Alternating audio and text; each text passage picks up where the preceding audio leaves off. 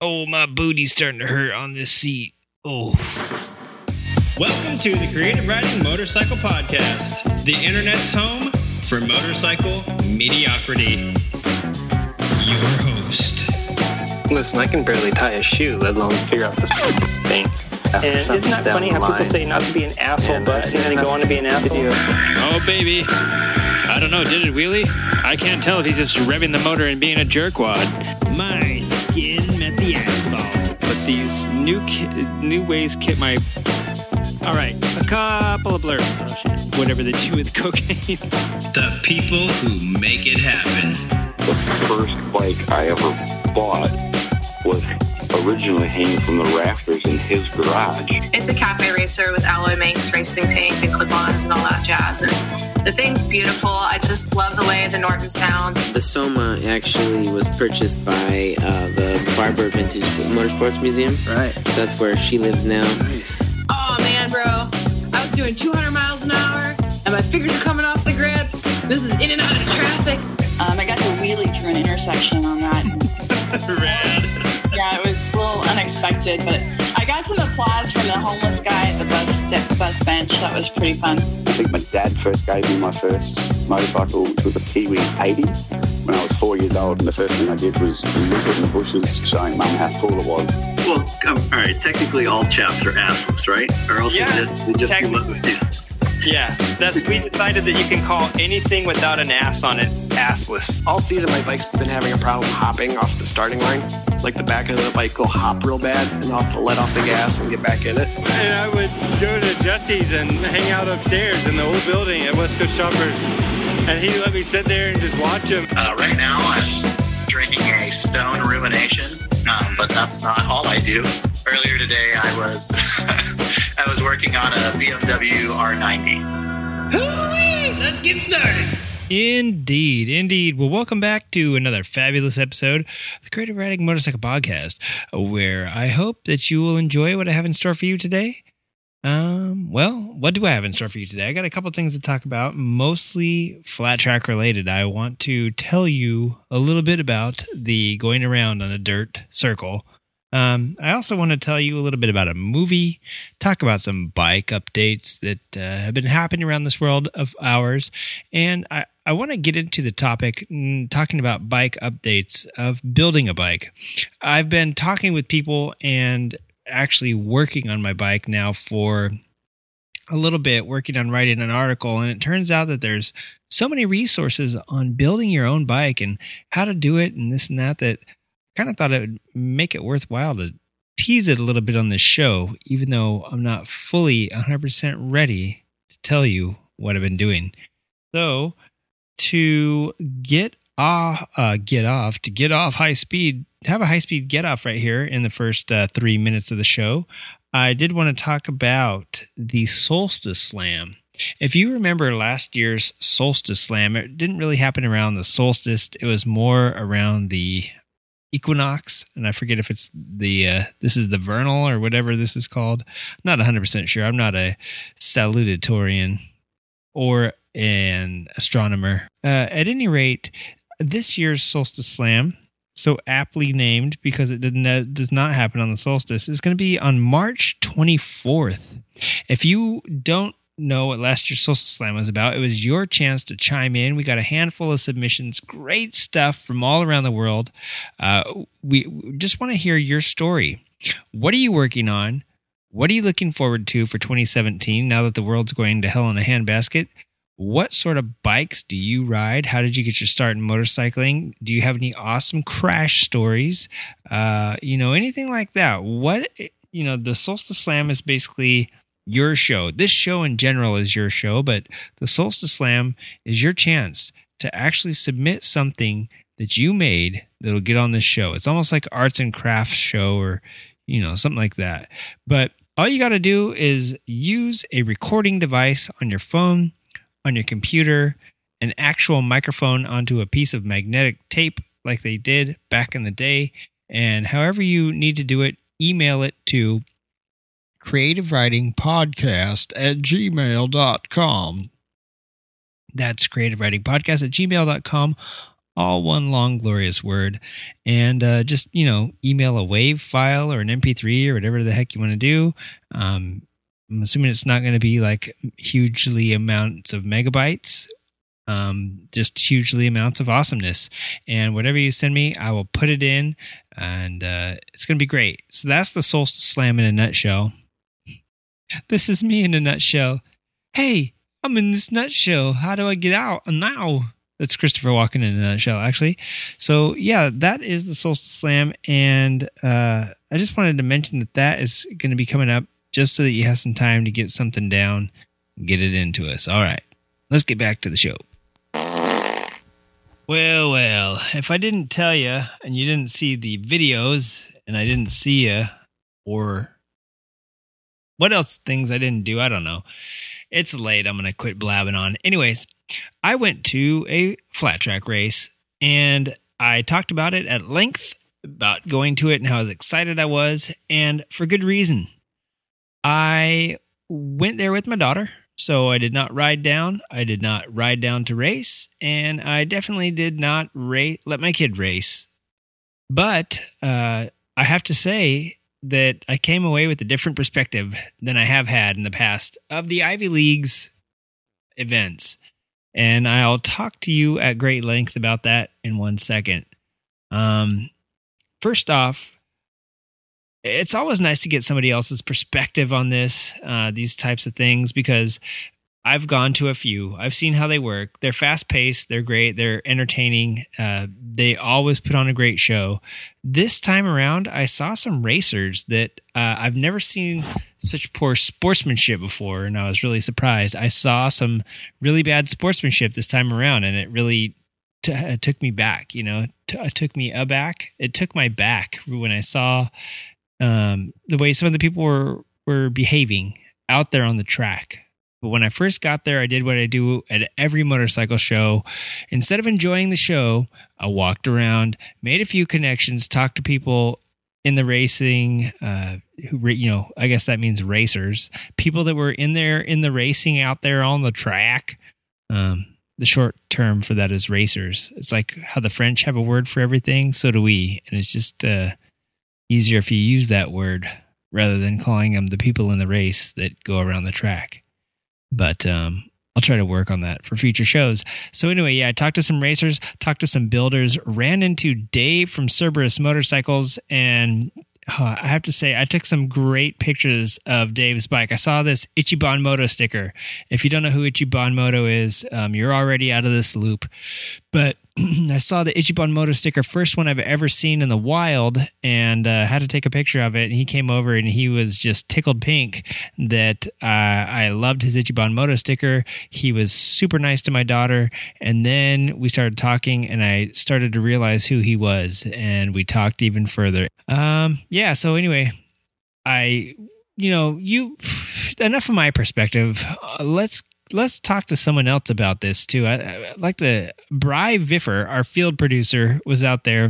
Our honorary field producer. This guy has sent us so much material and talked to us so much, and refuses to not like us, no matter how badly we treat him. So I think we only give him his fair airtime on here.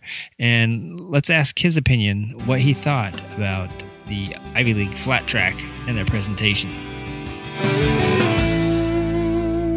Alrighty, let's just walk out here to the garage and give old Bry Viffer a ring-a-ding-ding on the old horn, why don't we?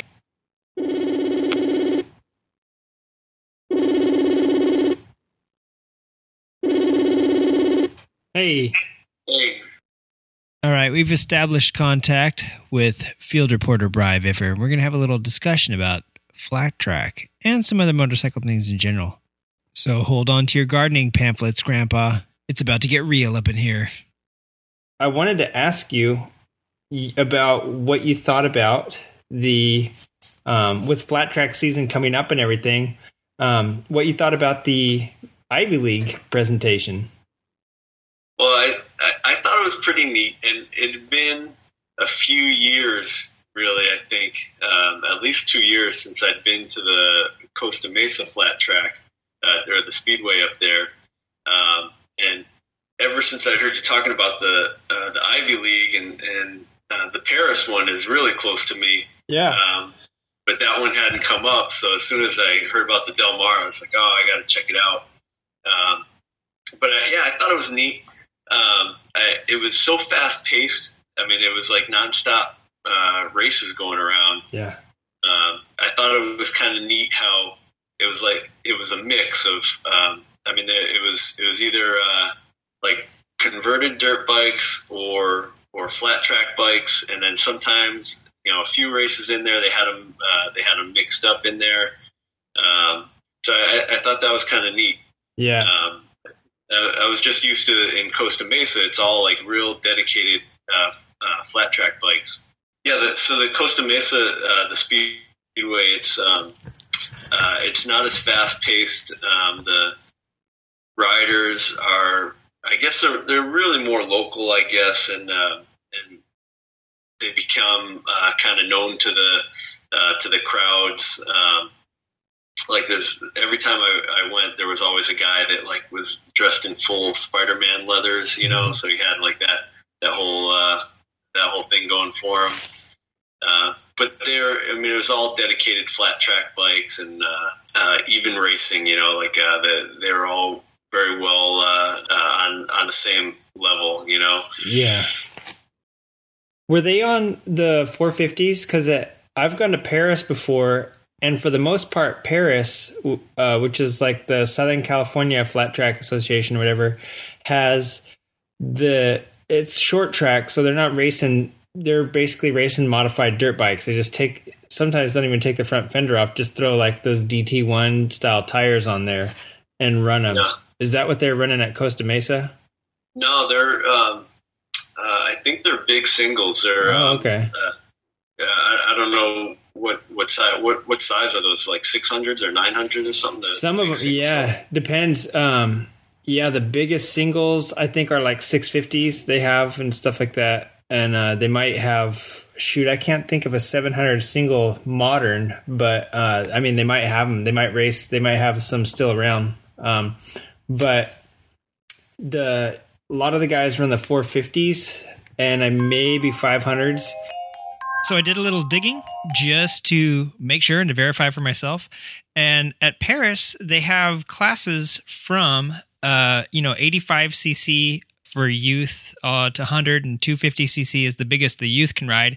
And then in the regular and vintage classes and everything, the biggest I saw was 540 singles. They do have a 750 twins, but I think they're running smaller bikes, right around 450 or so.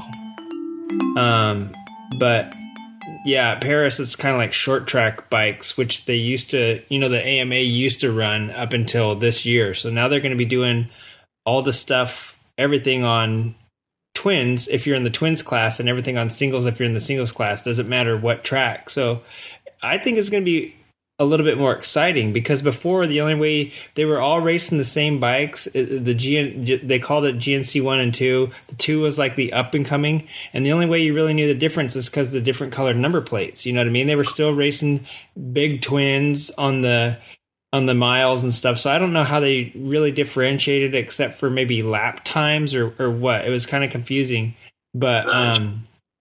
But yeah, at Paris, the only guys I've ever seen run big bikes is hooligan class. And so for me, all last year and most of 2015, because Ivy League really only started in late 2014. And so their first full year was 2015, and then last year they just blew up and went all over. And this year, I think they're only going to be in San Diego.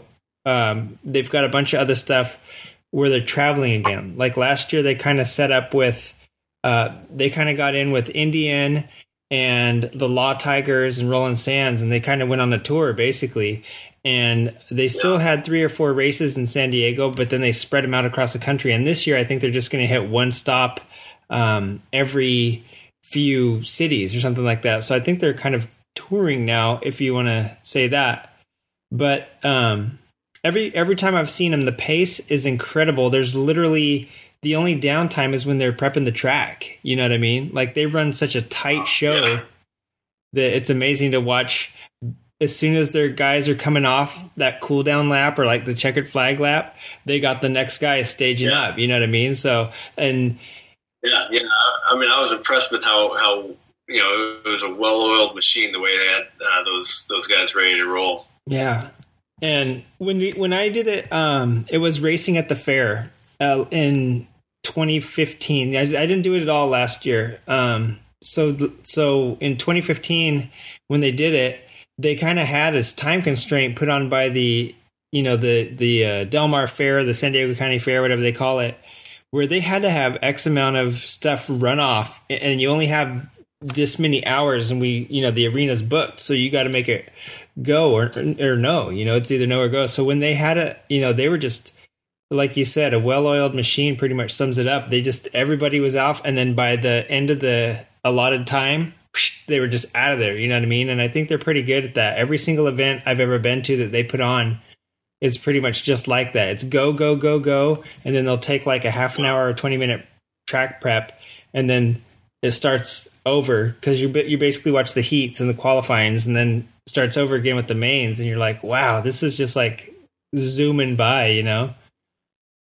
So you went on Saturday night, and last time we talked, I had a little bit more facial hair, but me too, I think. Yeah, I think so.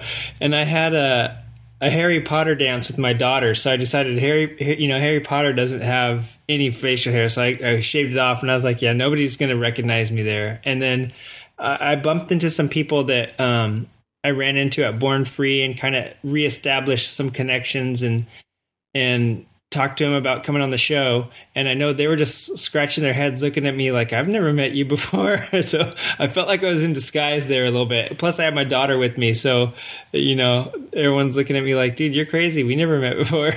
So it was kind of funny. I don't think you would have recognized me if you saw me there, but yeah, no, it was interesting. And I didn't go to the matinee show, but, the night show, what did you think of that? What did you like, aside from being like just super fast paced? What did you think about the end?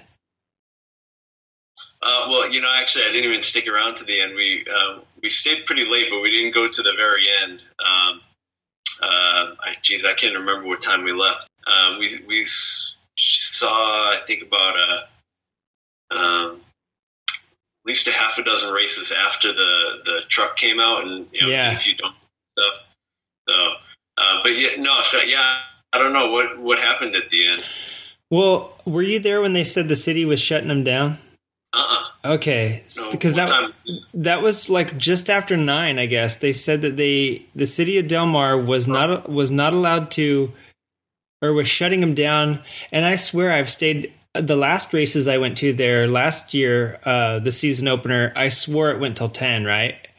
But they were getting noise complaints from the city or something like that, and they had, and I didn't know if it was for show or not. I'm gonna talk to the promoter and the creator guy and see how much of that was show and how much of that was real, because he said that they were going to give him 20 minutes, and they cut the races down from like 5 to like 3 laps to squeeze in to make sure they got all the last classes to run.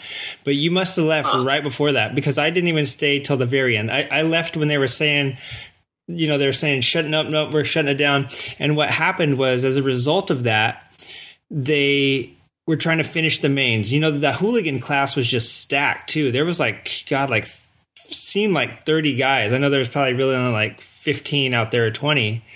But when they got the last race that they had said, okay, the city's shutting us down, and then somebody said something to somebody, and he says, okay, they're giving us 20 minutes. That race went, and everybody was just like, okay, and they all went and they went, and it was just your typical like pro race, I think it was. And then right after that, the hooligan class came out, and they were trying to get them around as fast as possible, and those guys just started eating it into each other. And there was a pretty minor crash. The red flagged it. They restarted it, made it a couple laps, and then one guy went down kind of toward the front, and people just started to pile up on him. And it was the far the wall away from the checkered flag, you know? So they really were just coming around that first couple set of turns, and then everybody just started piling up against that wall, and there had to be like 5 bikes or 4 bikes on top of the bottom one, and I was thinking there's a guy under there, you know? And they start pulling all the bikes off and getting everyone out and resetting it, and it just seemed like since they were forced with this time issue that it became like carnage at the end and started to fall apart. And I've never seen that before. I've never seen them run up against time like that. And I swear they've gone till 10 before. And he said, you know, they might shut us down. They might try to shut us down for the show, but they're not going to shut down our after party or the music we have planned. So I guess they just had no intention. But those motors are loud. I mean, you could hear them out in the parking lot pretty loud. Yeah, but it's so far away from any residential. I can't imagine, who would be complaining about that. Me neither. The only thing I could figure is that maybe those people on the hill behind it. I mean, it does. It seems so far away, but maybe at night when it's all quiet, the noise is carrying up there. And I mean, it's like Del Mar, Solana Beach. Everybody's hoity-toity and, you know, trying to enjoy their champagne or whatever. So, The flat track is a far cry from the horse races that they're used to. Yeah. I know. And it's so funny. My daughter saw the guys in the car and she kept saying, Dad, look at those. Those are girls in the car. She was all excited that girls were jumping the car. And I was like, honey, those are what you would call a stony bro. And she said, no, those are girls. And I said, no. I said, honey, no. You know, she's just like so used to seeing like girls have long hair and guys have short hair. I said, no, babe, those are just some, you know, I didn't tell her dirt heads or whatever. I said, you know, Dad used to have long hair when he was younger too. Trust me, those aren't girls, but she was excited. She was excited too to see girls out there on the track. So I just let her go. I said, okay, yeah, those girls are jumping that car. But no, I thought it was a pretty good show, and I thought it did run like their usual events, and it just was up until that end point where I was really surprised that they I assumed that it wasn't staged, because he said, oh, I'm sorry, you know, he said, I've never had this happen before here at Del Mar, I'm so sorry. And then, you know, everybody was kind of waiting at the line and they weren't getting the green flag, and they were really talking to someone. So I really wasn't sure if it was staged or what, but he's never said that before. And I don't know why they would do that make a big show. But yeah, then after people started to crash because they were trying to get done so fast, that he said, we're pulling the cord. So that's when I left. I figured, you know what? It is getting late. It was after 9. Obviously the city doesn't want him to go anymore. And he's getting people hurt and they don't want to go anymore. But then as soon as I left and I walk out and I, you know, said bye to a few people and was out in the parking lot, right as I'm about to get in my car with my daughter, I hear the motor start up again. And I thought, oh man. So I really don't know how much longer it went either, to be honest. But yeah. Well, I guess we left a little bit earlier than I thought, because I thought we were there until like 9:30 or so, but maybe it was earlier. But I know, like, I didn't see that big pile up, but when they started putting, like 10 or more people on the track at once, and especially because at that point the track was getting kind of gnarly and they're getting little ruts here and there, and I mean the guys would slide into them, and like their front tire would hit a rut and catch, and you know they'd fishtail a little bit, and you'd swear they're going to bang into each other, and I thought it was going to get really chaotic, but yeah, in a way it made it more exciting. But I don't know, on TV I think that's fun to watch, but when you see it in real life, you're like, oh man, someone's gonna get hurt. Yeah, and it throws off their line just enough to where they bang bars coming out of corners, like because they can't sit down where they want to. And yeah, coming out of that last corner right there, I guess it'd be turn number 4 before the starting finish line, they are coming back up from lean, and then they're banging bar ends and all sorts of stuff coming out of those ruts. And I've looked at it before, and it always seems to be the entry corner where they're starting to lay the bikes over, and where they're starting to like maybe use the brake, because none of them have front brakes, so there maybe the rear is sliding and it just starts a rut, and then once that happens, the tires hitting it and backing it in again and everything just like perpetuates, and then like you're saying, they have this little dip there now, and it totally throws this like whole different variable into the corner when two guys are already coming in inches away from each other, dicing it up, and then all of a sudden there's like a bump or a jump, and yeah, it's so funny because it looks so flat and so easy, but when you're out there, it doesn't feel so, you know what I mean? It feels a lot different. So yeah, even for bikes that are completely set up for it, just to see them getting all sideways and crazy, and it just looked really gnarly out there, you know? Yeah. Did you guys, from a spectator point of view, did it look like something that you would want to do next year? I would. My buddy I went with, Kevin, he was like, nah, I like Costa Mesa better. He liked you know, there was a little more time in between. He liked that he knew a few of the guys that he could follow, that he's been following. You know, it's the same guys that have been racing for years. So it wasn't quite up his alley, but I liked it, and I would definitely go back and see it again. I'd like to see it in Paris. That is one thing that, because even when the pros come there, you never know who exactly is going to show up. If I remember correctly, you know, Davis Fisher was maybe there last year. I don't remember if he was on the new Indian or what it was, you know, but everybody's just looking for seat time, and it's not even a regional, it's just a thing, you know, it's not even like a scored series or anything like that. So like, hey man, this is really great. I'll just show up here, and it's close to Paris, and everybody kind of comes here during the winter anyway to practice while it's warm. But that, you know, what I'm kind of interested in is, the Ivy League was cool, but it was definitely a lot of guys that have been riding the bikes they've got for a while. You can tell.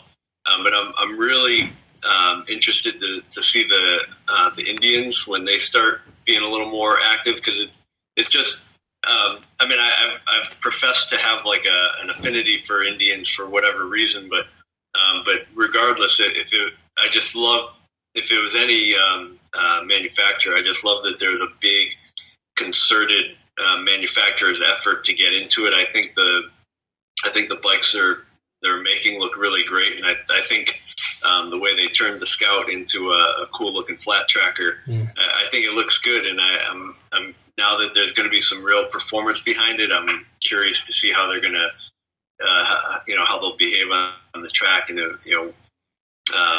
I think it'll be good for the sport, and I think it's going to be good for them to show like a major brand behind it, and the old adage of race on Sunday or win on Sunday and sell on Monday. Yeah, I don't know if that will translate over to the world of Indian and the flat track bikes, or if it'll mean more Scout sales for them. But I just like the fact that there's a big concerted effort to. It's almost like factory teams. Almost, it's just a well-built bike that a lot of guys. It's not priced out of range, so a lot of guys can get them and race them. I think that's going to be neat to watch.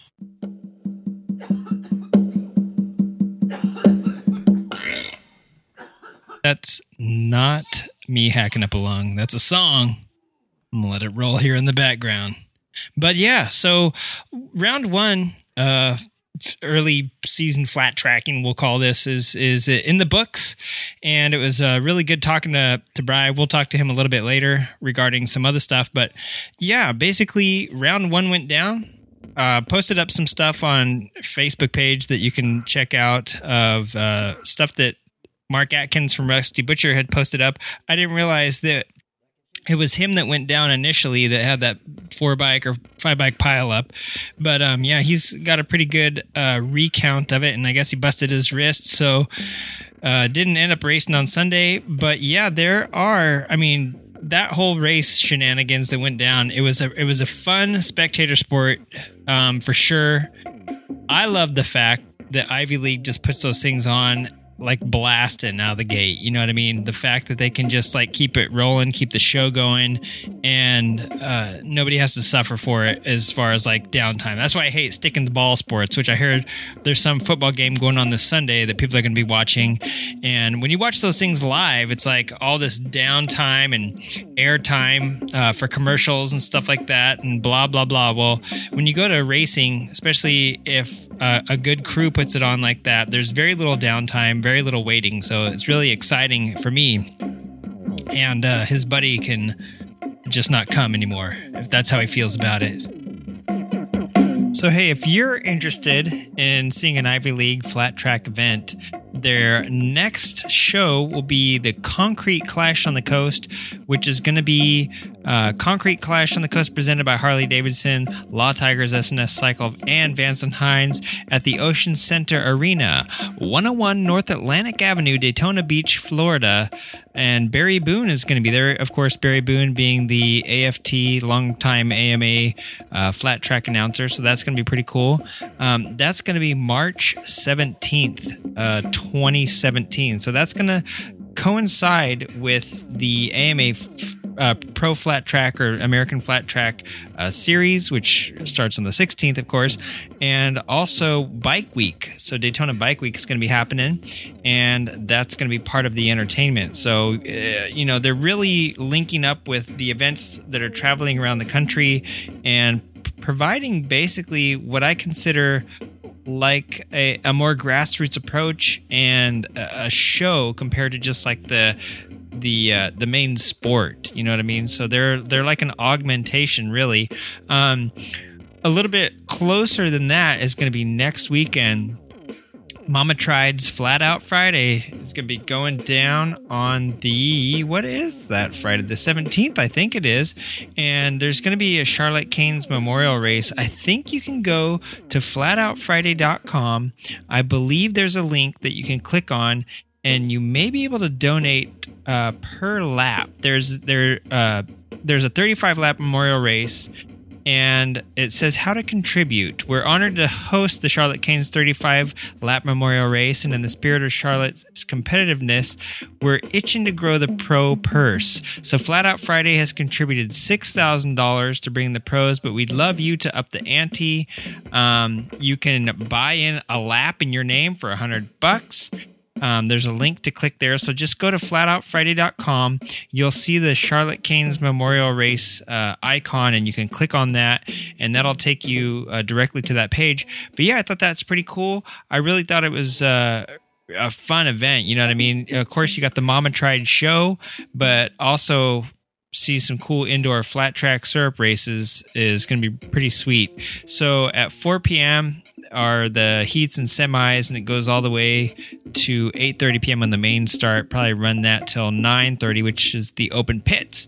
So that ought to be pretty fun. So there you go. There's two kind of grassroots things going there, coinciding with American Flat Track, and that's what I want to talk about next. Big news this year coming out of AFT. Part of it is, Brian and I talked for quite a long time about Indian and Harley and whatnot, and the rivalry and the whole growing the brand and everything I've kind of talked about, even going back many episodes ago to 44, which was how do you market a motorcycle? How do you bring a motorcycle? And what does American Flat Track mean for these two remaining American brands? Basically, Harley announced on the 28th that they have a 3-rider squad to come out against the Indian squad, which if you heard me talk a couple of weeks ago, Indian has basically poached the top 3 riders of the series, in my opinion, but also let's not let the past couple of years speak for itself. And they were Harley Davidson's factory riders. They, Brad Baker, Jared Meese, and then they also got Brian Smith, who was a longtime Kawasaki rider, and snatched those guys for the Indian Wrecking Crew. Well, now Harley's answered with their triple threat, and they actually have a factory flat track racing team that consists this year of Kenny Coolbeth Jr., Jake Johnson, and Brandon Robinson. Kenny Coolbeth hasn't won a championship in quite a long time. He's been racing Harley Davidsons, but he's coming back to the factory team. He's been on the Zanatti Racing. That was easy for me to say. Zanatti Racing Harley Davidson for the longest of times, and he's a cool guy. He's almost 40, so he's probably one of the older guys in the series. He's been doing it a long time, but people kind of forget that since he's been out of the spotlight, Meese and Baker have just been in the spotlight, going to the Super Prestigio and all this stuff. People kind of forget that Coolbeth was a championship winner there for like 3 years in a row, I think. And so he's back on the Harley XG 750R. We'll talk about the bike in a second, but also Jake Johnson, who was a consecutive 2-time winner, and Brandon Robinson, who's just been flying up, through the ranks ever since he started. All of them pretty seasoned on Harley Davidson. So that's cool that they're coming back with an answer to, Indians Wrecking Crew. They made the announcement, I believe it was during an ABC coverage of the X Games in Aspen, and they intend to take the XG out to the X Games in Minneapolis, where they're going to do flat tracking. And, Kenny Coolbeth and all three of these guys have expressed that it'd be really cool, who's going to get the first win on the new XG 750R. And so they're all excited about that. If nothing else pumps you up for Harley Davidson racing, ever since they did away with the XR 1200 series, road racing, this ought to get you pumped up. We'll talk about the new XG 750R in a second. But, I really can't give enough credit to these guys for the sheer magnitude of the task at hand, now going against the top 3 riders that Indians poached away. So that's pretty cool in and of itself. I wanted to mention here a little blurb from the AFT site that flat tracking is entering its 64th consecutive season. American flat track is the most historic form of American motorcycle racing. So for 64 seasons, this XR 750 that's getting phased out has been the dominant bike for most of those 64 seasons. For something like 40 years, this thing has been the most successful, most race-winningest bike on the track. So, everybody, all the Harley faithful have just put down the street models and how crummy and crappy they are, and they're not real Harleys, just like the V-Rod wasn't a real Harley just because they're water-cooled, and nobody would be caught dead on the street because it's not a big bagger. All that great stuff aside, I can tell you that the hooligan classes that we go to watch locally here, they are embracing the Street 750. I believe Scott Jones at Noise Cycles had one given to him, as did, I believe, some of the Rusty Butcher guys, and maybe Suicide Machine Co. or someone else that I can't think of right at the top of my head, given these things specifically for the purpose of turning them into flat track hooligan bikes, right? So these things are legit, and now we're going to see it. The XG 750R is going to be the only bike used by the factory Harley team, totally replacing the old air-cooled XR 750. Not to say people won't still run them, but it's not going to be the factory-backed motorcycle. And last year we saw lots of development by Davis Fisher running this thing. A few of the guys might have ran it in the off-season or for testing and stuff like that, but everybody's looking forward to riding it, and they've all expressed how good they feel right off the bat. Harley's saying, listen, if you ride down to Bike Week, come down, go right down to the TT, check us out, support the team, and, back your brand, boys, because if you're a true Harley fan, you should just love watching this thing dominate, and who cares if it's water-cooled, right? I don't care. I'm actually proud of it. When we talked about this bike a little bit a while ago, talking about how not only for emissions for the street bikes, but also for performance on the track, there's only so much you can do with a air-cooled motor. And, you got to get rid of heat. You got to deal with other things that the engine goes through while you're racing. Anything that makes it run cooler and a little bit more efficient means that you can just turn those knobs up a little higher and eke more performance out of it. So we're really going to see some really cool stuff coming out of the factory and any Indy and even the XR. I'm sure that thing is still going to be as competitive as all hell. So keep your eyes peeled.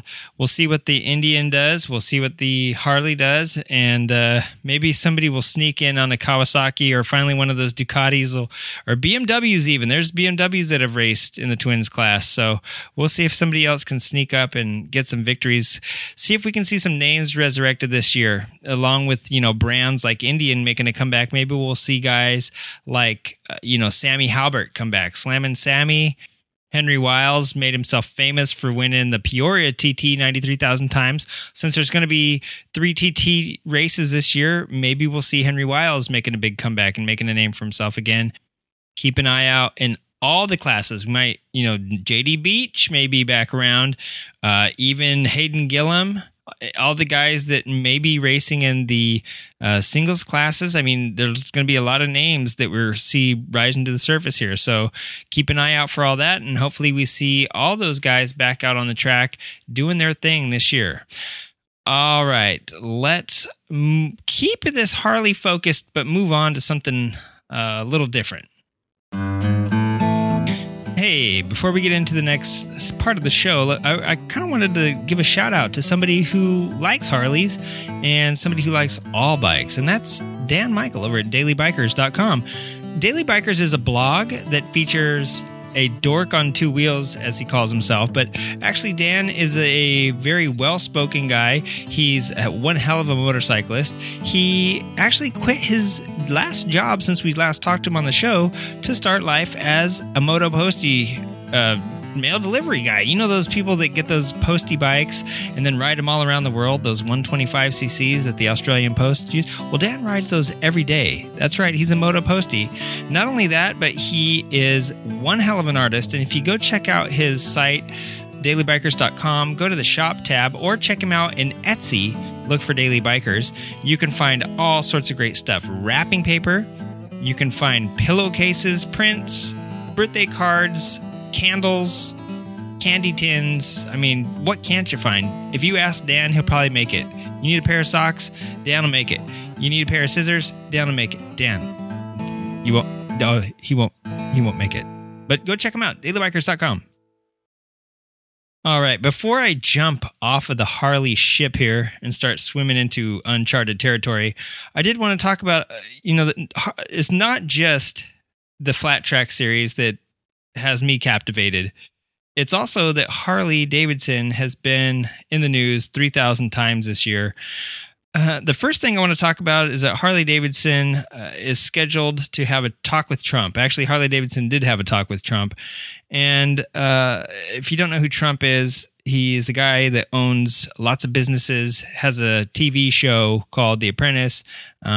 He's been an actor similar to Ronald Reagan, who was an actor before becoming president. And he's also the president. Now, Harley Davidson needed to talk to him about something, who knows what, and the details haven't been disclosed as of yet, but some of the basic things that they said they wanted to talk to him about were its global presence.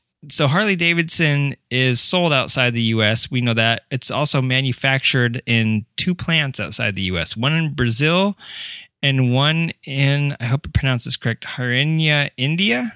Haryana. And basically, the trade agreements that we're going through, we don't think about this, and we're not a political show by any means, but when you have something like motorcycles, the beef ban and all that crazy stuff, we've had a lot of recent trade things affecting motorcycles and the lifestyle that we want to live over here. Everyone's getting crazy political right now because of who we've elected as king over here in the States. And so basically, it doesn't faze me that and more stuff is coming up, especially from Harley Davidson. They've been embroiled all year. They've laid off over 200 people last year. We talked about how they were cutting jobs to increase their marketing budget last year. They ended up laying off 200 people in December. the dealerships were complaining that Harley-Davidson was pumping up their numbers by counting off units sold. Well, units sold means units sold to dealerships, and they were forcing the dealerships to take these bikes to inflate their sales numbers.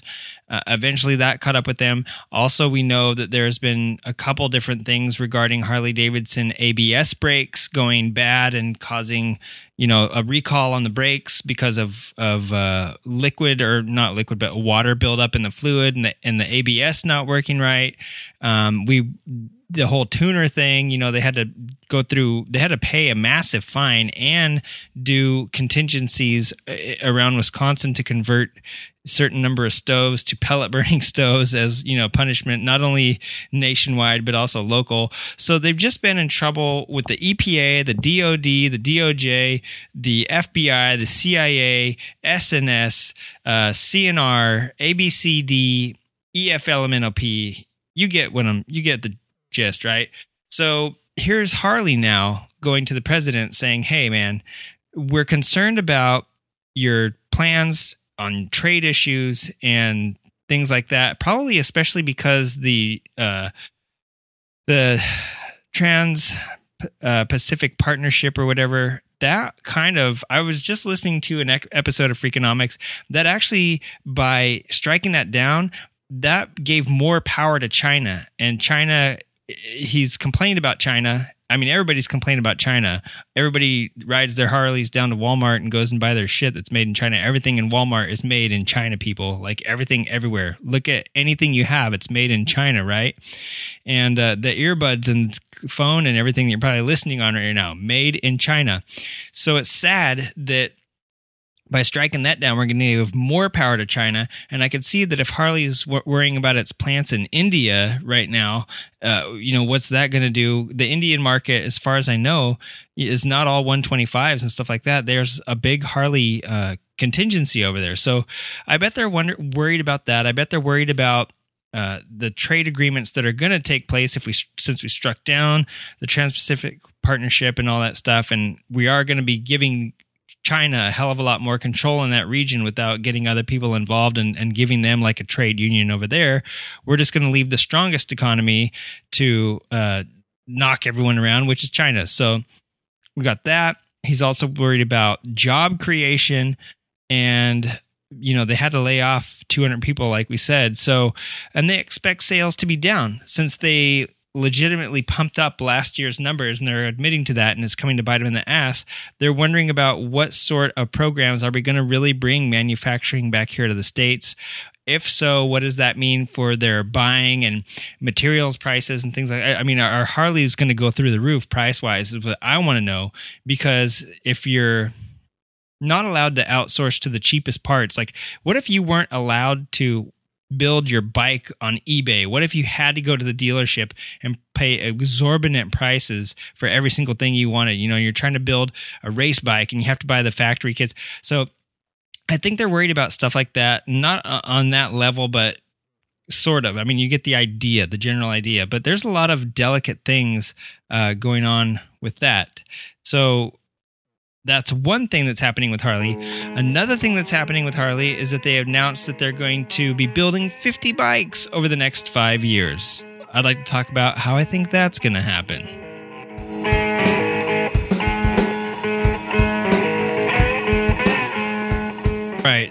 All right. So we know that Harley-Davidson plans to offer 50 bikes over the next 5 years, and here's how they're going to do that. They're going to offer the same bikes they've been offering for the last 10 years. But what they're going to do is they're going to use their Milwaukee 8 and call it brand new. And here's an example right here from bizjournals.com.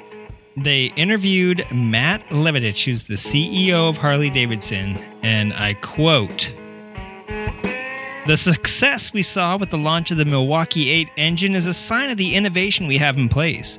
We're confident our 2018 line will also help sales," he said. I have never been more excited about the products in our pipeline. End quote.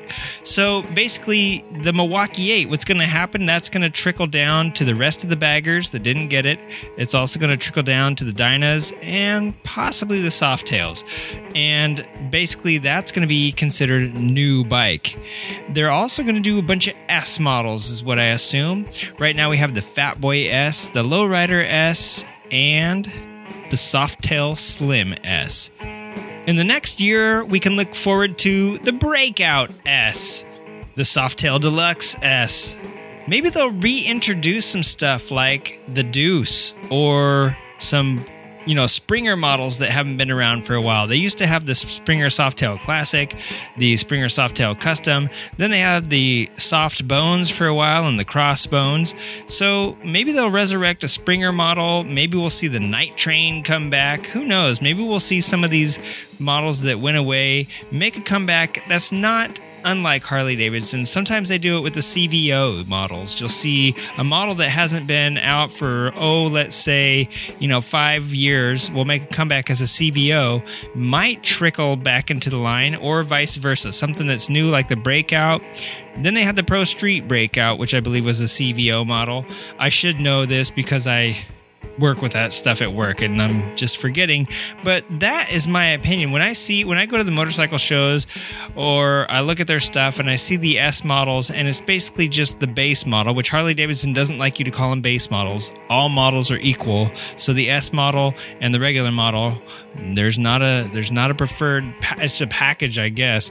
So what you're looking at is just the same bike with just P&A parts, which is parts like an accessory catalog thrown at it, and everything's blacked out, right?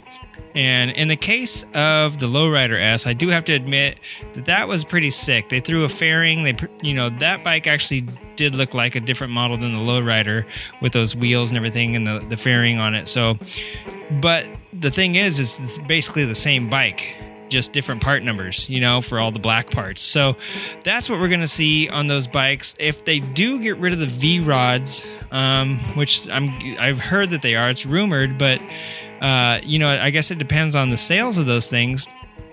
They already have 30, I think I counted 36 bikes or 34 bikes. If they get rid of the V-rods, they'll have 34 or 32.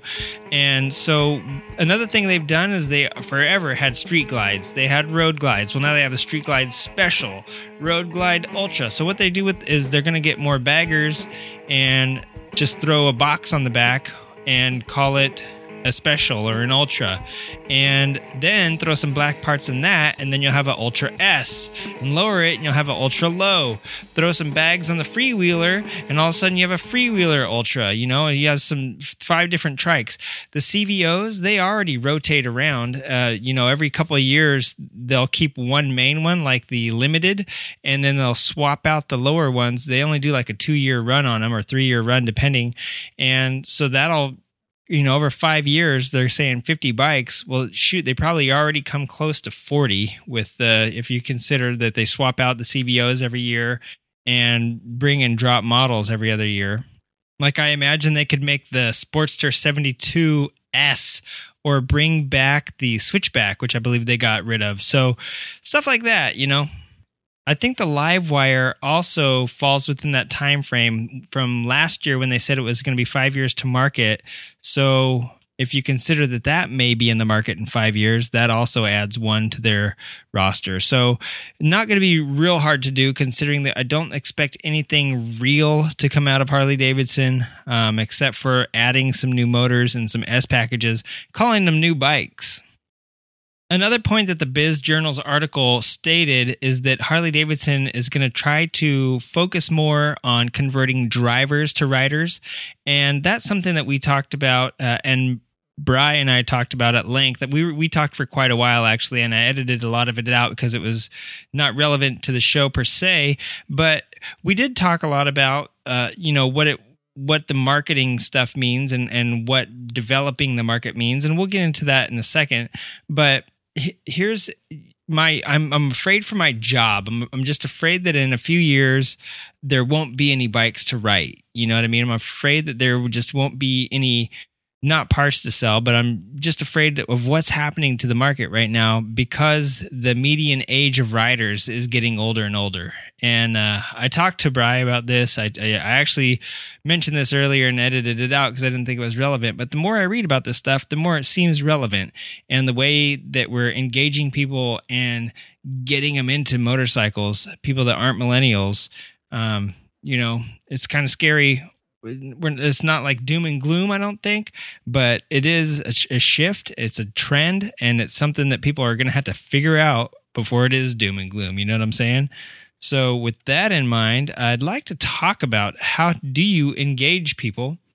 How do you, I want to tease this theory of building bikes and getting into bikes. How do you get someone into bikes first off? I have this kooky idea that you quit calling, back in the 80s, you called stuff like the Ninja. But what was hot in the 80s? Dude, there was like 18,000 Ninja Warrior movies out in the 80s. There were, a bunch of Karate Kid movies out in the 80s. And, you couldn't shake a stick at Hollywood without a Ninja movie falling out of the tree. So we had bikes like the Ninja and the Katana and stuff like that, shaking even the name Suzuki, Japanese bike names sounded so cool. Manufacturer names, I'm saying. So I'm thinking we make a bike called like the Crowder or the iBike or, the something like that, the Tweeter. I don't know, the Instagrammer. We can't call it a company name, but we did something like that sounds social, that sounds fun, that sounds like an app, but we can't call a bike an apper because that just sounds really stupid. But maybe it's all in the name, right? Is it all in the name? Because going back to the Biz Journal's article and quoting Matt Levitich again, quote, "We do not just build motorcycles, we build drivers too. We're focusing on the next generation of riders. We want to add more dealers overseas and grow riders here in the United States, reaching out to new markets, including younger riders, women, African Americans, and Hispanics," end quote. So they're not just a motorcycle, they're a brand, and they're trying to get that brand image out across, the oceans, if you will. And so it's very interesting what's going on in the business and political world as far as motorcycles are concerned right now for us as riders. What does that mean for us as builders and people looking forward to the future of motorcycling? Well, let's ask a professional. I have a top professional in the motorcycle industry, Mr. A. Noose here. Mr. Noose, in your professional opinion, what will the future of motorcycling and building and customization be?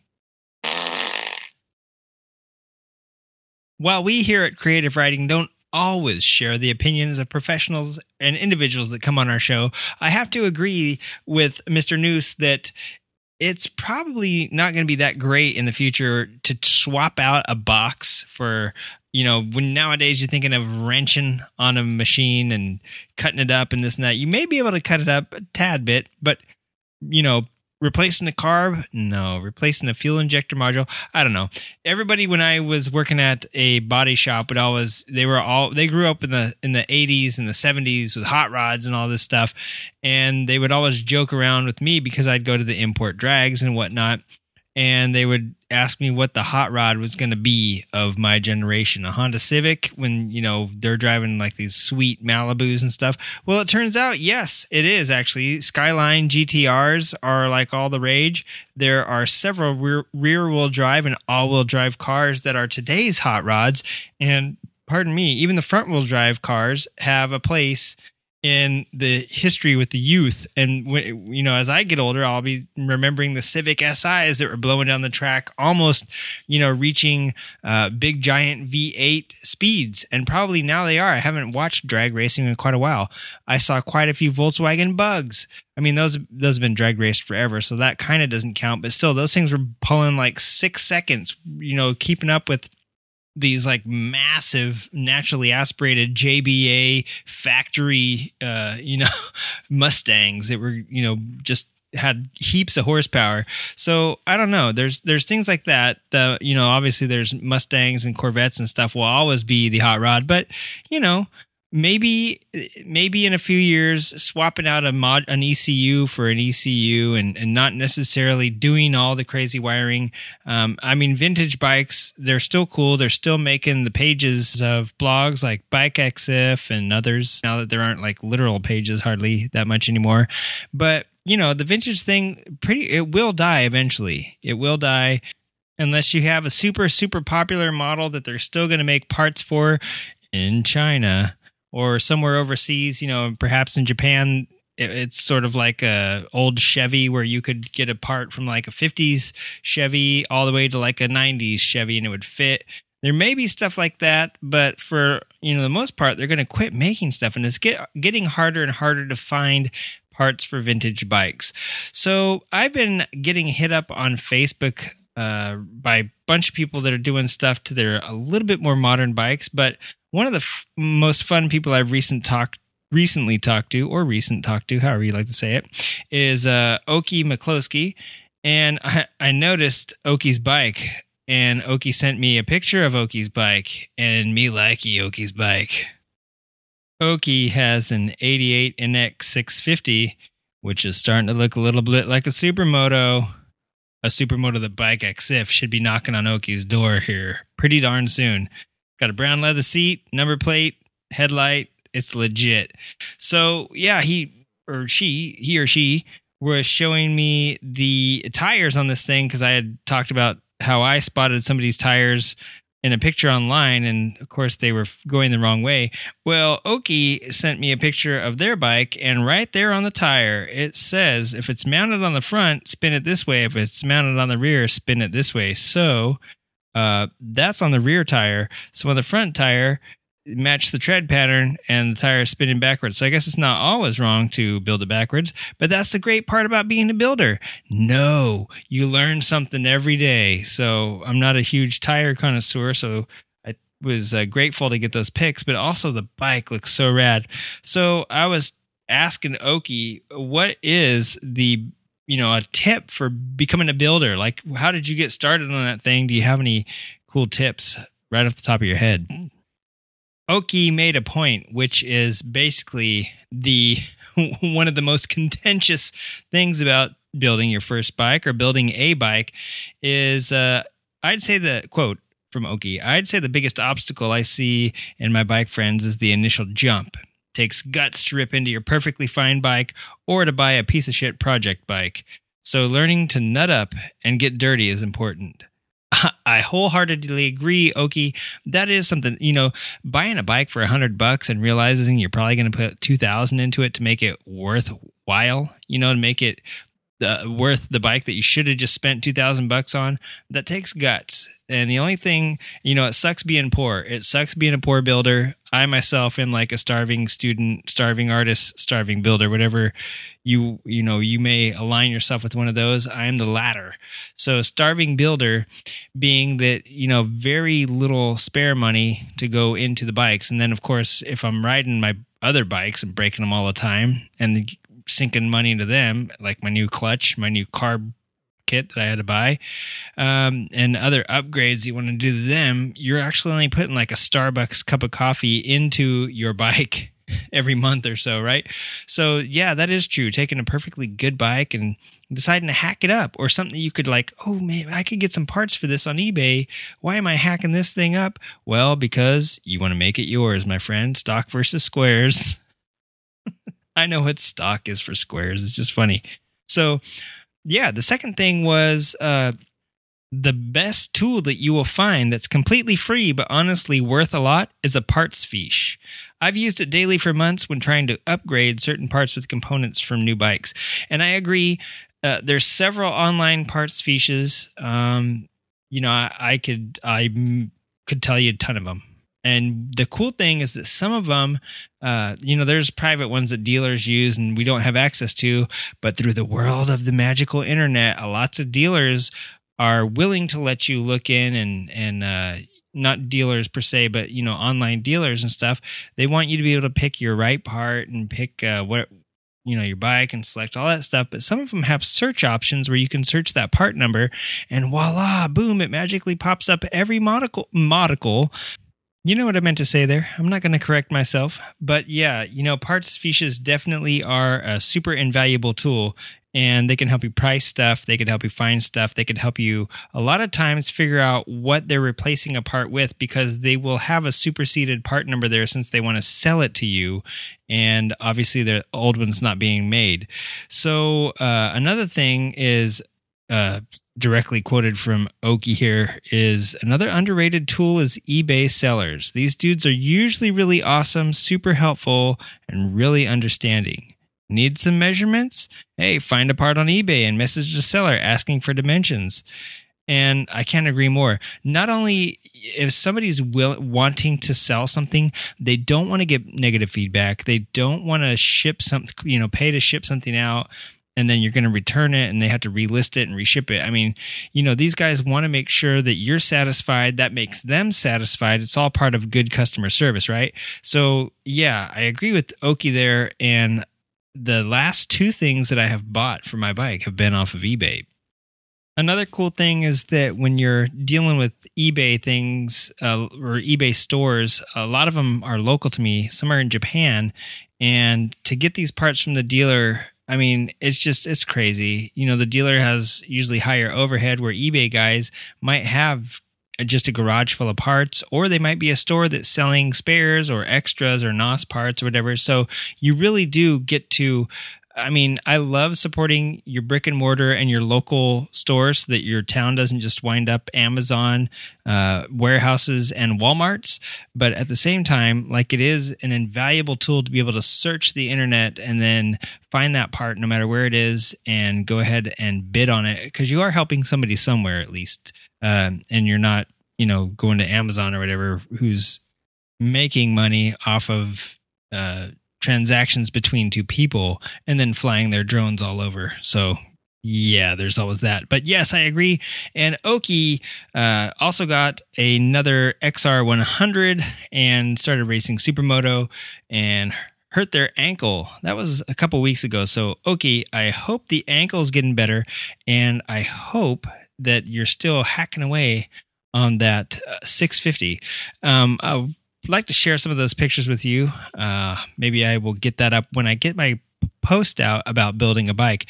And talking about building bikes and making it yours, and we were talking earlier about engaging, new people to come into the market and experience being a biker, a rider, and a builder. How did we used to get people engaged? Usually we started out on a dirt bike because America was a lot more rural and there were places to get people to ride, and they'd graduate to a street bike, and that street bike was usually something cool. Going back to what I said earlier about all the ninja movies and having a bike called the Ninja and the Katana, I can look back to the 80s and remember my neighbor having a dirt bike and then graduating to motorcycles in general, and I think that's kind of the way we do it. And Bri Viffer and I talked a little bit about that. We actually kind of rambled on a little bit about everything, but we eventually got there, and we eventually got into, making a bike yours and finding a brand that fits you. And that kind of segues into our building a bike segment. So let's go back to the 80s with BV. In the 80s late 80s, early 90s, when the sport bikes just started getting big, when the Ninja came out, that kind of started it. Because even I think because that's the first one that really had like a name that people could get behind. And I remember when a friend or someone I knew rolled up the street in a brand new Ninja, and that was like, that was crazy, but because before that, the power bike was like a GS 1000, but it looked like a standard bike. It was a sit up bike and handlebars, and then the Ninja comes rolling through and with clip on and full plastic, and it just looked totally different. That and I'm not sure what was before that, like GSX. I don't think there was GSXR yet. I think there was a Katana out then. Yeah. And maybe the Honda Hurricane, the 600 and the 1000. I think those were maybe a little bit after the Ninja. Maybe I'm not sure. Yeah, my timeline's blurry there too. But yeah, like the first like fairings start popping up on bikes. Yeah. And that's when they started to kind of take off and get a little more traction, just with like the mid 20-year-olds that could get bikes. But because I mean, even my first fully faired bike was the VF 700, which was a anemic type sport bike. I mean, it was down on power and it was nothing to brag about, but that was like really at the beginning of it. But still, Harleys were the bike to have, the Sportsters, and from what I remember, just that's what everyone wanted their first street bike to be. Now, it wasn't until I moved out to California in the mid '90s, so it was a big shift, and so by the time I moved out here, sport bikes were well on their way, and the GSXRs and then the R1 rolled around, and so that's when they really got traction and took off. And now it's like, if you want a performance bike, then I mean the last thing you're going to look at is a Harley. Those are all about image and not a whole lot of performance. Yeah. I was listening to Liza on the last Misfits podcast talking about $3,000, $5,000, $8,000. You got to do the cams, you got to do this and that, and we're talking like stock Harleys with a 1800 and some odd cubic cc. I mean, if you're going by cubic inch, I always have trouble, but it's like 1800 cc's, and they're getting like 80 horsepower, and you're like, man, like a hopped up DRZ 400 or or 650 you could get 80 horsepower out of, you know what I mean? And it's just funny. But what she was saying, like, I mean, I kind of get where she was going, but I think she was talking about if you're trying to get like the most possible performance, then she was saying, well, go out and first get a bike that's like top of the line and then go from there. But like the way I look at it is like I want a certain bike, and then from there I want to try and make that bike the best it can be. I don't necessarily want it to compete with the latest and greatest. I have my Interceptor and I put a pipe on it because I just like the way it sounds. I don't want something. If I wanted something to go a lot faster, then I'd probably start with a faster bike. But there's, when you look for a bike, the first thing that appeals to you is how that bike looks, or the feeling it gives you, and then after that you kind of tweak it to your own personal taste. I think she was going off on some of the guys that start with like I forget some of the examples she used, but they start with something mediocre and then they try and hop it up 7 ways from Sunday, and they're still going to get blown away from by the guy that rolls down the street in a stock Ninja 600. Right. Yeah, you're not going to see a bunch of like soft tails lining up against like a Busa at a stoplight or anything, or even a 600. You know what I mean? Like those probably make double what a Harley makes. But yeah, I get it. I saw this guy the same day as the races on a Harley, and he was in front of me at a stoplight. And man, he took the next couple of like leaving the stoplight, he was dragging peg with that thing. It was a sporty. I didn't see exactly what model it was, but he was riding that thing, giving it hell, And I was thinking, and it's all how you ride it, because he was a younger guy and he wasn't taking it easy. He was, I've seen dudes on sport bikes not lean that far over coming off a green light, and he was just like, on it and dragging peg through the intersection off a green light turning. So I was like, man, I guess it's just how you ride it too. Yep. you know those some of those pictures I sent you from the Biltwell thing, of some of those old rat bikes and like custom jobbers. There, when I used to make the commute back and forth from Marietta to Irvine, every once in a while, over the past few years, there was one guy on a real ratted out bike like that, and just an old school Harley, like real old looking, like a knucklehead or something, and stripped down and chopped up, and he was flying on that thing. I mean, just blowing through traffic, and hauling ass. And I don't know about cornering because we were just on the freeway, but man, he would just blow through traffic like nothing. Some guys can hang with, even on those. Yeah, there's a guy at my work who's a little bit older, and he has restored some Harleys beautifully. He's got some old pristine baggers with all the... He told me it had probably about 600 pounds of chrome on the thing and how ridiculous they were, but he restored it back to, it was like a 58 or something, one of the old big, showpieces. But he also had a Buell. And when I first started working for the company I work for, and I saw that thing rolling out of the parking lot, he almost blew my head off when he revved it. That thing was a monster. It was the S1 Lightning, one of the, the tube frames. And man, he would just pop wheelies out of the parking lot, and like that thing would be setting car alarms off, just idling down, right? And so I was like, man, he's always loved Harleys, and he's got a FXR that he just restored, and that thing looks pretty bad. And it looks like, I want to say that it looks like something that you would find in one of like the Big Twins road racing back in the 80s, maybe, you know what I mean? Where it's like one of the naked bikes that was a standard /sport bike. When you took it to the track and raced it, you just threw a number plate on the front, right? Like a Bull sort of bike, one of those.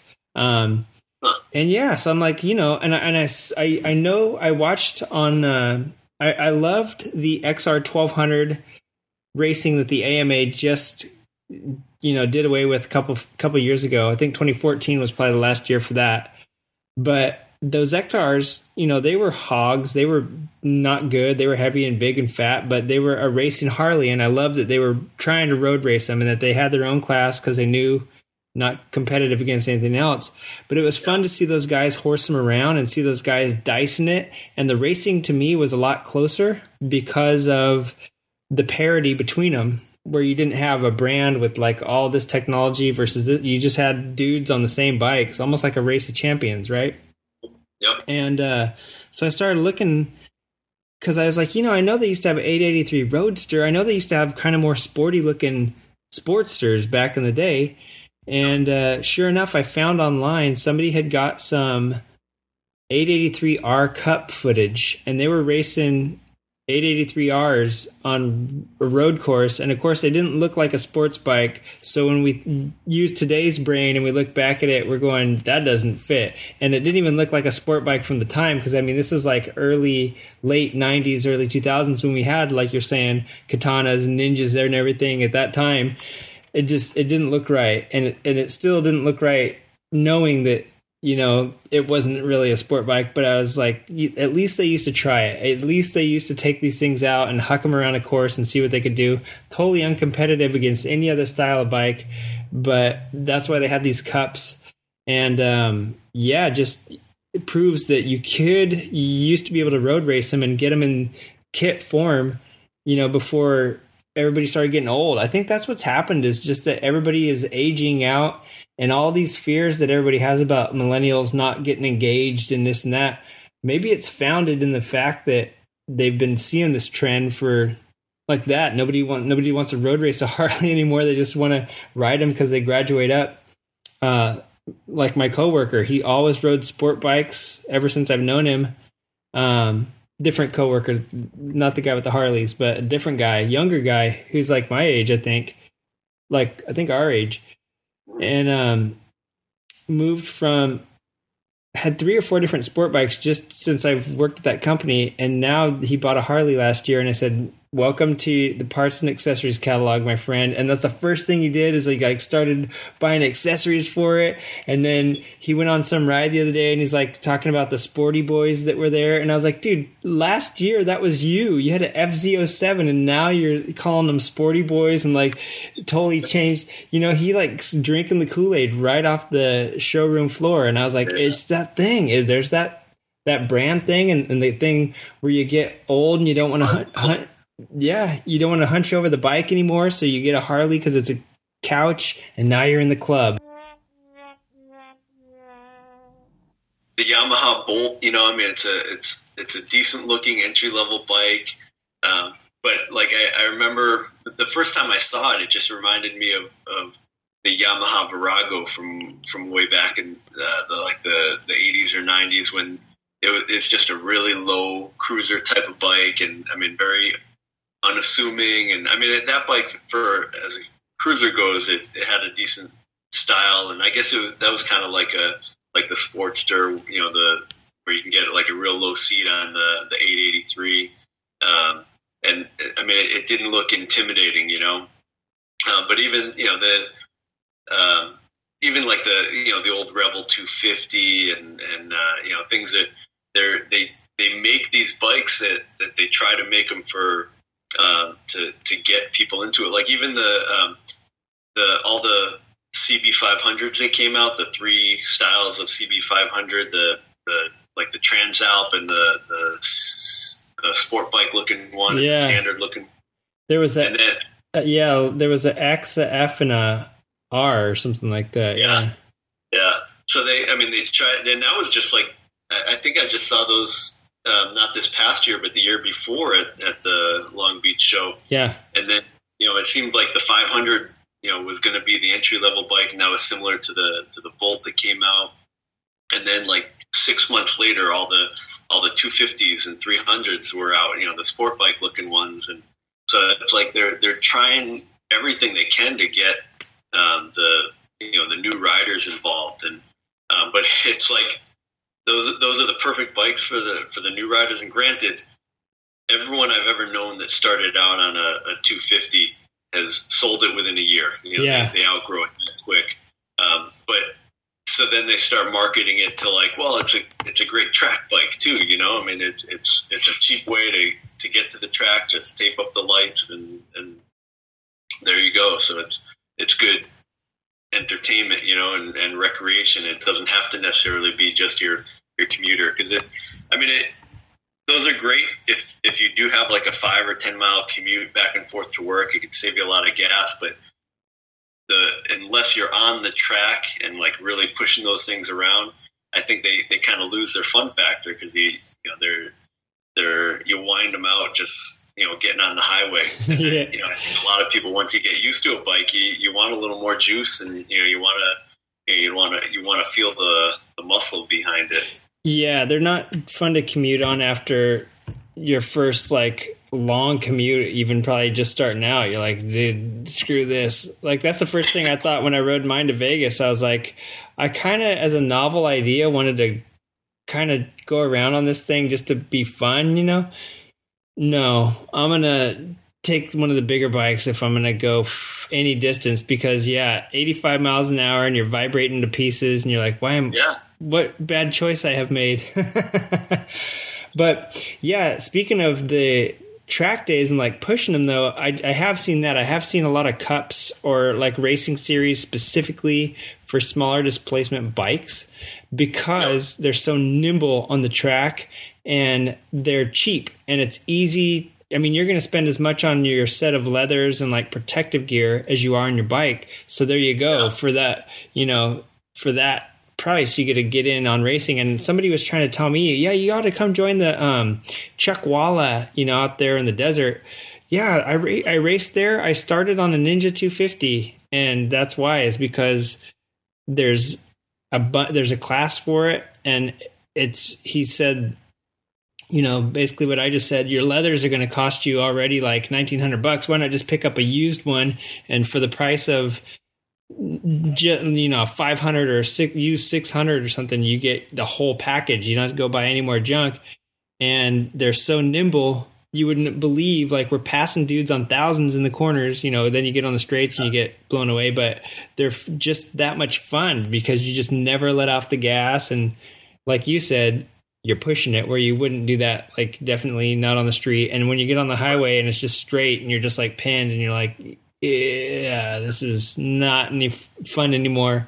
But yeah, I think it's funny too, you know, that they didn't kill the Rebel. They kind of resurrected it with that new, like, weird 500 and 300. So they keep using that 500 motor that you were talking about, and it complies with a bunch of power to weight ratio stuff that other countries have. Because I was wondering how people are getting Harley 883s and stuff, and I learned that it's not necessarily displacement anymore in all countries. It's a power to weight ratio. So that's when your 50 horsepower or 60 horsepower Harley is actually like a benefit, you know, is that it's so low on power is that you can use it as a starter bike even though it's an 800. So it's like, yeah, I guess it makes sense for some markets, but yeah, it's just interesting and funny how everything we've mentioned so far just kind of keeps tying together into one, like, you know, tying together into like one theme, I guess, you know, so it's kind of interesting. But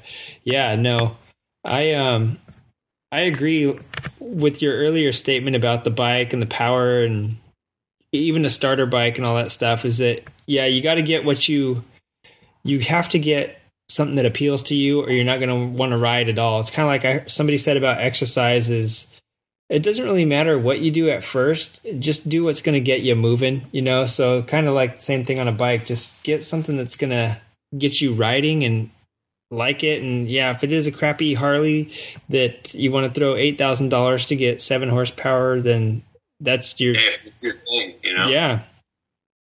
And it, you know, every little thing probably makes you feel that much better like it's yours. You know, you're making it yours and all that. So I guess... yeah, I never really thought of that. I always kind of thought of her perspective of like the power thing. Like you're going to throw a lot of money to get very little power when you can buy a S1000RR for what a Dyna or what, you know, yeah, I guess like right around what a Dyna costs. And you already got like close to a 200 horsepower right there. Yeah, well, but yeah, if it's power you're after, then that's where you start. Like I was reading some of the bios on the WIR guys that you're friends with, and I mean it's the same thing. It's like you see it over and over again. It's like they usually end up like they start road racing on whatever they can, or you know they start drag racing on whatever they can. But then eventually it's Hayabusa, you know. Yeah. And so many guys, and you know, because that, you know, that's what's going to put up the big numbers, and you can really, you know, dial them in and boost them up, and you know and then you know, to Liza's point, if you're really looking for performance, then you start with something and then work with that, but don't think you're going to get like an R1 and think it's going to compete with a Hayabusa. You know, I mean, it's, you know, so much just more motor that you can dial in. Yeah. Oh yeah. And then turbo and NOS and everything on top of like an already super fast production bike. Yeah. You're not, you don't have much to go from except for making sure it doesn't blow up on you at that point. But yeah, and it's even, you know, even the guys that drag race Harleys and stuff, you got to understand that they're starting from like the V-Rod Destroyer special crate only motor, you know, race only. Yeah, I mean, it's like getting a funny car at that point where it's like, you know, yeah, it's not really a Harley at that point. But yeah, no, yeah, that makes sense. That's funny. So yeah, I'm glad I got to talk to you about those couple of things because I know it is funny hearing so many people on a podcast, especially. I love being able to reach out, but it is getting to the point where people are probably screaming at the speakers and they're like, oh man, everybody's been leaving a lot of feedback every week. Oh, hey man, this is, you know, whatever you said, this issue, like, you know, I try to cover 3 different things at least for each show.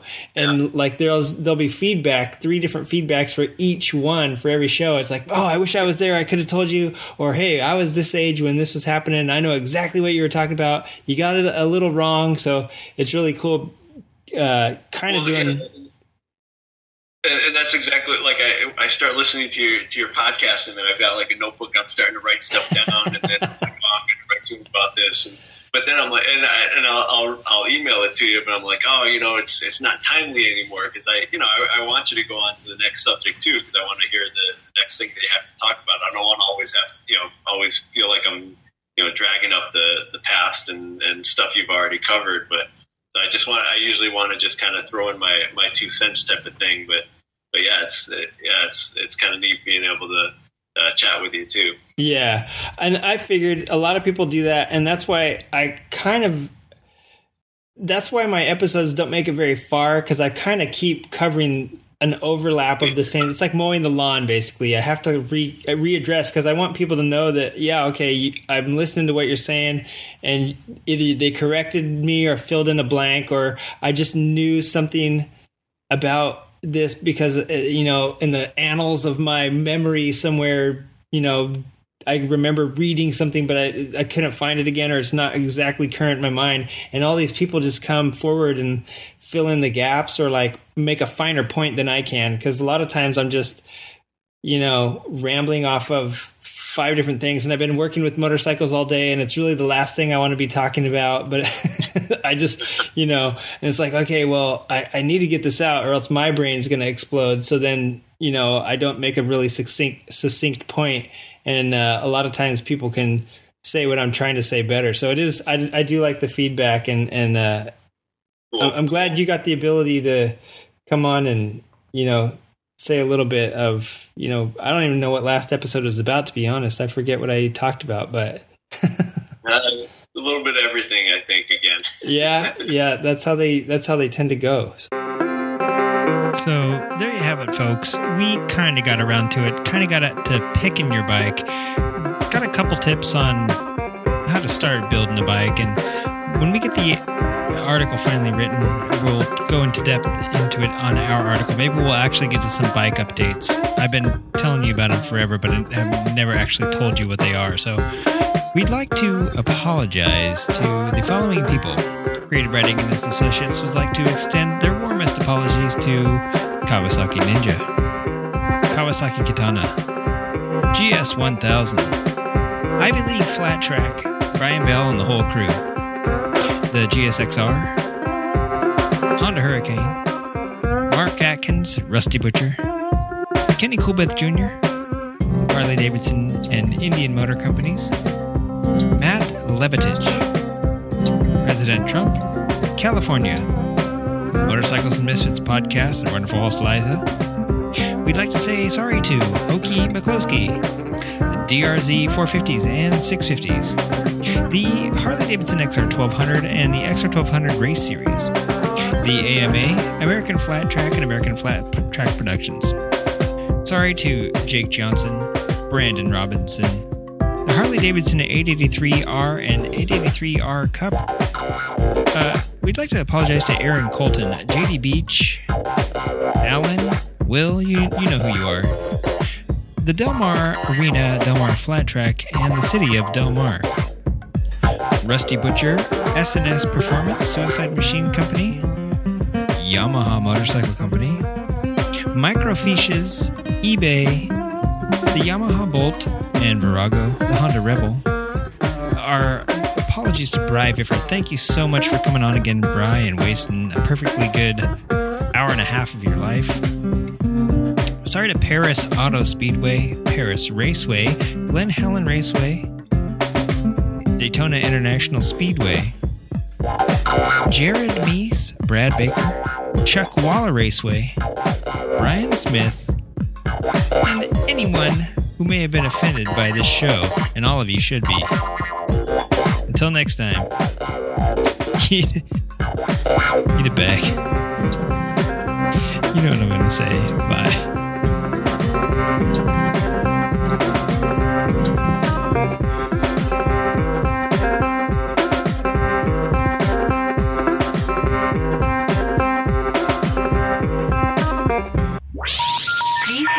try again. All right, well, I'm going to play this back and see how horrible it sounds or how good it sounds. Oh my God, I forgot to press record. Dude, man, what about all the cool old guys that like to ride sport bikes still? Chocolate chip. Ooh.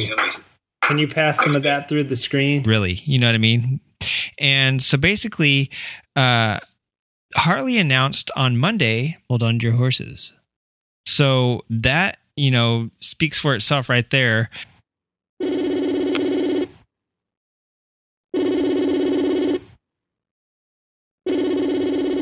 It's basically the oldest continuous form of motorcycle racing, much, older than that. Their new team is going to consist of, they announced on Saturday, even scrambles and stuff like that over here. And he's a great guy, and we'll catch up with him later. And got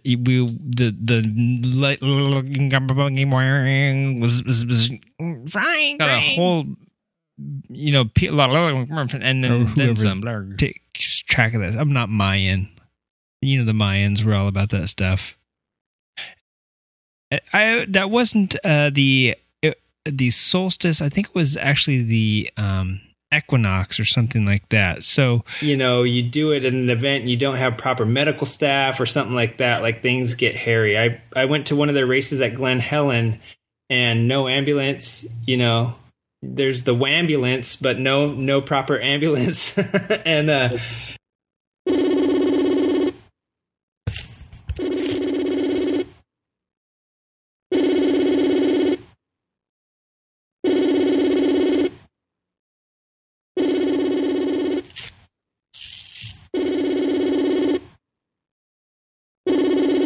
vroom vroom, burr, burr, blah, blah, zoo, zoo, zoo. Bub, bub, bub, bub, bub.